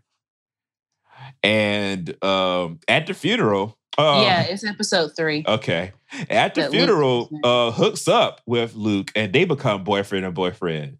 Now, a lot of folks had some problems with that. They thought it was tacky, and I agree that it's tacky. But extremely tacky. Listen, when you on house arrest, yeah, you got to get in where you fit. Right? Yes, get to the dick because of Ambrose. Get to the dick. It was aggressively animalistic, and I was just like, nobody really does that. Like that. I don't know what people have this idea in their head that people see each other and they lounge at each other. It doesn't happen, guys. Ali, can I tell you a secret? Can I tell you a secret, Ali? No, Ali. I feel like people do that shit. Like, people hook up at gyms. Like, come on. Yeah. I mean, true, but it's just like it's so different from all the other characters on the show. Like everybody else, like Sabrina, it's such a crazy like. Ali, there's an orgy that happens in this program. Remember? Yeah, I just. And the boy who claims he likes Sabrina is there at the orgy. He's like, Sabrina, join us, or we can just go to your room. Yeah, Right. Yeah. No, it's just the feralness of it. Well, they also make a point that witches and warlocks are a lot more sexual, but warlocks particularly aren't very good at relationships. Yeah. But the point, one thing that I had a question about, I was wondering if I'm confused about the origin of witches because of the reveal of Connor, because I was like, I thought you have to be born into a witch family. So how comes Connor is a warlock, but his parents are just regular people? I'm confused about that. There's foster parents. They aren't his real parents. They found him as a baby. They're what? They're his foster parents. They're his real birth parents. Okay. They have no idea where that came from. I want to know if we're going to find out more about like what happened to him in season 2. I think so. We don't find out anything else about how he died. I feel like that Harvey's grandfather killed him, and we'll find that out later. Oh no! Oh, his you mean like thirsty Second Amendment self? Yeah. So you think that's probably what's going to happen is Harvey's father and grandfather are probably going to reveal to you that we're historically witch hunters. Like that's a thing. Like we haven't told you yet because you're wet behind the ears, and we weren't too sure that you would agree with us. Just like how Sabrina's been hiding her being a witch from him. Right. Is that what's gonna happen? Right. I think so. Is it okay? Like, is it okay for her to have told? Not really, but okay. No, I feel like she didn't have any other choice. Okay. It's a big. It's basically like a sin to their church. Okay, for regular humans to know. Yeah. Oh, okay, gotcha. Because it risks her safety. It risks exposing the witch coven. Right. Yeah, they're not supposed to do that. That's why she agonized over it for so long. It's like, he loves me. He would do the same for me. Would he? You know what? I wanted to bring up something that I thought was interesting that you said earlier about how in the comic, Ambrose was basically like on house arrest because he was helping Sabrina with necromancy. Yeah, like sort of kind of like the plot that happens in this season was right. She did it to her. And I'm guessing because he was the one that got in trouble, he didn't say it was her that he was helping. Right. When in the show, he got in trouble because he wouldn't name who he was helping to try to blow up the Vatican. Right. I thought that was interesting. Right. Also, a little as a passing reference, they talk about how, we had a cousin who became a movie star, our cousin Montgomery. That's a reference to Elizabeth Montgomery, who played Samantha Stephens in Bewitched. Oh, wow. Yes. Oh. I didn't even catch that. Actually, Brandon, people online will contest you on that. What do they think it is? So it was this season of American Horror Story. They also bring up a famous Montgomery. Oh, Madison. In the show. Yeah. Yeah. And they think that's played by Emma Roberts. Yeah. I just assumed it was so it's Bewitched. the other. Yeah. So some people will say that because Emma Roberts brings that up. The character of Emma Roberts brings that up in this season, another Montgomery. Oh, so yeah, because she was like a TV. It could just a TV movie star. Mm-hmm. Right. Yeah. That's interesting. Yeah. Some people online were just like, "Oh my God, are the two shows crossing over?" No, it's not crossing over. Right. It just so happens. Yeah. Speaking of crossing over, do you think they will do one with Riverdale, and would they have it on Netflix or CW? I actually don't know which could be on. It'll definitely happen, but it won't be like a big CW like the superhero shows. It won't be all the Archies and all the Sabrina characters. It'll be more like one or two, like one show or the other. It might just be Sabrina, just casually on Riverdale. Yeah. Yeah, for an episode. Yeah. Yeah. It might just be that. Yeah, that's how I see it happening at least. Like, so Sabrina does catch those boys bullying Susie again. And so what Sabrina decides to do is she summons the Weird Sisters, Prudence and Agatha and Dorcas, and asks them for help, which they do because they enjoy the idea of tormenting mortal boys. Mm-hmm. So the four of them, they all invite the boys to hang out in the mines. Which they were some idiots. Oh, yeah. I was like, oh, these horny teenage boys are so dumb. Yep. That's where you go when you want to hang out, right? Right. Yep. And so apparently Riverdale, of course, is a maple syrup town. Or at least it used to be before, like meth showed up. And Greendale is a mining town, but the mines, they're like legends about the mines that some of them are so deep, they actually lead straight down to the gates of hell, which we find out is not too far from the truth. Right. And so the girls lead the boys into the mines and they make like they're going to be making out with them, but it's actually just an enchantment that they put on them and they are all hunching themselves.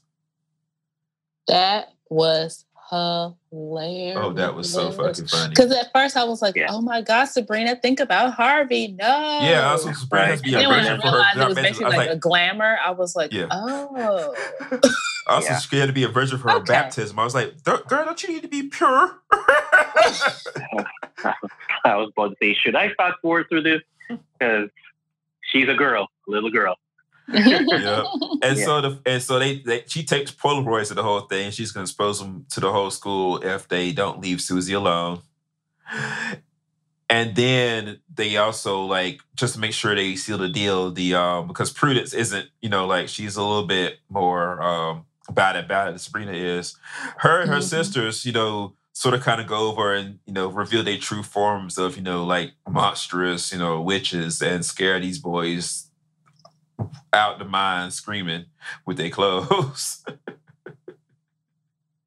Mm-hmm. Which, it was funny how they had them basically making out with each other, because then we found out, I don't know, I think it was episode 9, where when they were using that, when one of the boys was in the bookstore and Aunt Hilda basically told his whole business. Yeah. Spilled about all how his he was teas. Making out with some dude at camp. And I was like, oh, so basically this isn't too far from. Right. And your friend is in lust with you, by the way. Mm-hmm. Right.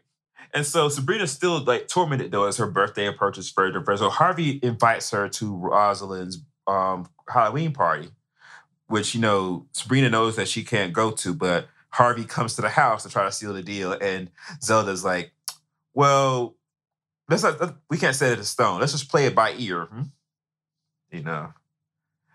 But also, they knew she went. Yeah.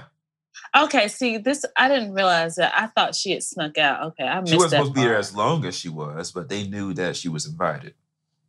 Right. And so Sabrina actually goes to Harvey's house and she asks him, so, you like comic books and stuff, right? So say you met a wizard in a cave. And he granted you these superpowers. And he's like, what superpowers? Can I fly? Like, yeah, all superpowers. The only thing is you had to leave behind your friends and family, give it your freedom, and you had to leave your girlfriend. Is the girlfriend you in this story? Yes. Well, I wouldn't do it. God, I roll my eyes so hard. Again, y'all are kids. Jesus.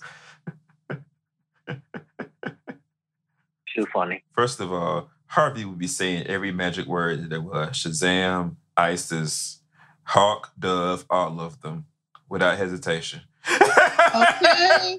He has so many lies right now. Let him get like just a little inkling, a little sprinkle of power. Oh, wait, I'm not giving this up. Yeah. Yeah, and so they have Sabrina wear her mother's wedding dress to the dark baptism. Her mother must have been tiny. Oh, yeah. Right. And so Harvey does come, though, to dress as a minor. And it's sort of kind of funny. Ambrose is like, look, your dress is your future. Which at that point, I didn't realize that Harvey's dad like owned the mines. And so later on, we found that out. I was like, I remembered that. And I was like, oh, Ambrose, that was so wrong. It was so very wrong because Harvey's whole face fell out too. Harvey, his dad owns the mines and his older brother Tommy works in the mines, but he doesn't want to be a mine. He wants to be a comic book artist. And the dad, oh my God, that fucking Mr. Kinkle is an entire asshole. He's so abusive. He got to die. Like, my God. I was surprised he made out the season alive. Right. I sure thought he was going to die at some point. But no, he made it. I was ready for Tommy to eat him. I thought that's what was going to happen.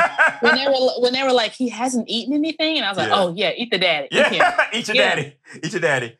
And so Sabrina decides she's going to go to the Halloween party dressed in the wedding gown.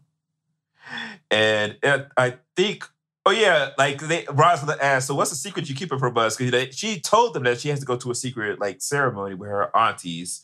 So what's the secret ceremony, girl? You ain't getting married, are you? Because you've been so secretive and crazy lately. The shit y'all would do, you and Harvey, just run off in a loop. And so they're hanging at the party. She sees, the blood moon that we were talking about, because, because she was trying to push her dark baptism back so she can go to the party. And they're like, absolutely not. It's your birthday, plus it's a blood moon, which only happens once every 66 years. There's only 2 sixes, Yep. There's 2 of them, not 3. But it gets really close to midnight, and so Sabrina takes off hurtling through the woods to try to make it to her dark baptism, where her white wedding dress turns black. Mm-hmm. Magical girl sequence. And she has to walk through the blue flame. And Hilda and Zelda scold her being late. And that's where Father Blackwood is like, disrobe her. Ooh! Brandon, I noticed too, just before that, I just want to point out that they were very smart about just where to use CGI in this show. Yes. Like, some shows, they just go off and they just want to use computer-generated graphics for everything. Like anything. And then when it comes down to the really important stuff, they're just like, we don't have enough money.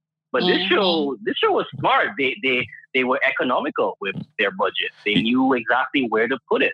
Yep. There's a lot of practical effects that wouldn't be practical effects in another program.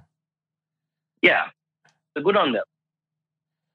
Yep. And so Sabrina, of course, learns that, if she does sign her name in the book, it does mean she's giving herself over to be the servant of the Dark Lord, has to call whenever she is called, answer whenever she is called. At his will. At his will. And so, she's sitting there like, I can't do this. You must. And so she runs, and then Father Blackwood tells the witches, get her. Because she sees a vision of her parents, basically, and her mother says, run. Mm-hmm. And so they chase her through the woods. And it sort of so in the comic, of course, I already talked about, this is Harvey who gets chased through the woods like this by the witches. In the show, they made it Sabrina instead, who goes running for safety. And of course, the next week. And then she comes, she runs, she comes back to the house, and then Ambrose pretends that there's a spell that'll. Because they're about to like attack, like storm the house, kind of like the mob you see storming like attacking witches in the old movies. Which is very ironic. Exactly what they were trying to do, and I thought that was very interesting and cool scene. Yeah, because he's like, this is a spell protection. Knows which save a spell, but can cross it. and they're like, when did you put up a spell protection? I didn't. I just probably started on that. And the fact that they just didn't even call his bluff, I was like, oh, right. Good thing they didn't, Ambrose. Yeah. But I just want to know, how close is everything in this town? Because she just be walking every. It's probably just one of them old-fashioned small towns where you probably can get every place on foot. I guess so. Because she didn't seem that winded.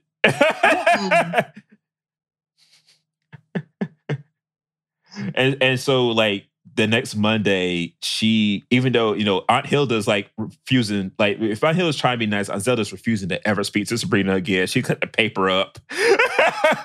But Sabrina is indignant about the whole thing. Like, Father Blackwood told me I have free will. He sat here in our parlor and lied to me. Mm-hmm. And everything. And she tells them that she saw her parents. Her parents told her to run. And so, she talks about how, because she narrates the first 2 episodes, basically saying that she had to choose between being a witch or being immortal.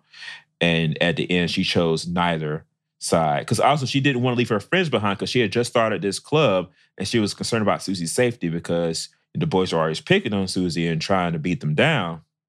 And she didn't want to leave them, like, alone, basically, unprotected.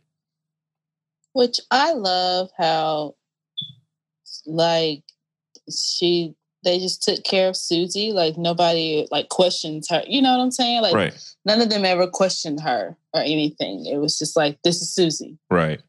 Like, I really love that aspect of the show. And so she gets called to the principal's office, but it's not the principal who wants to talk to her. It's the devil. Mm-hmm. And Bronson Pincher starts foaming at the fucking mouth and starts talking about, you think you're clever, girl, but I shall have you. I was like,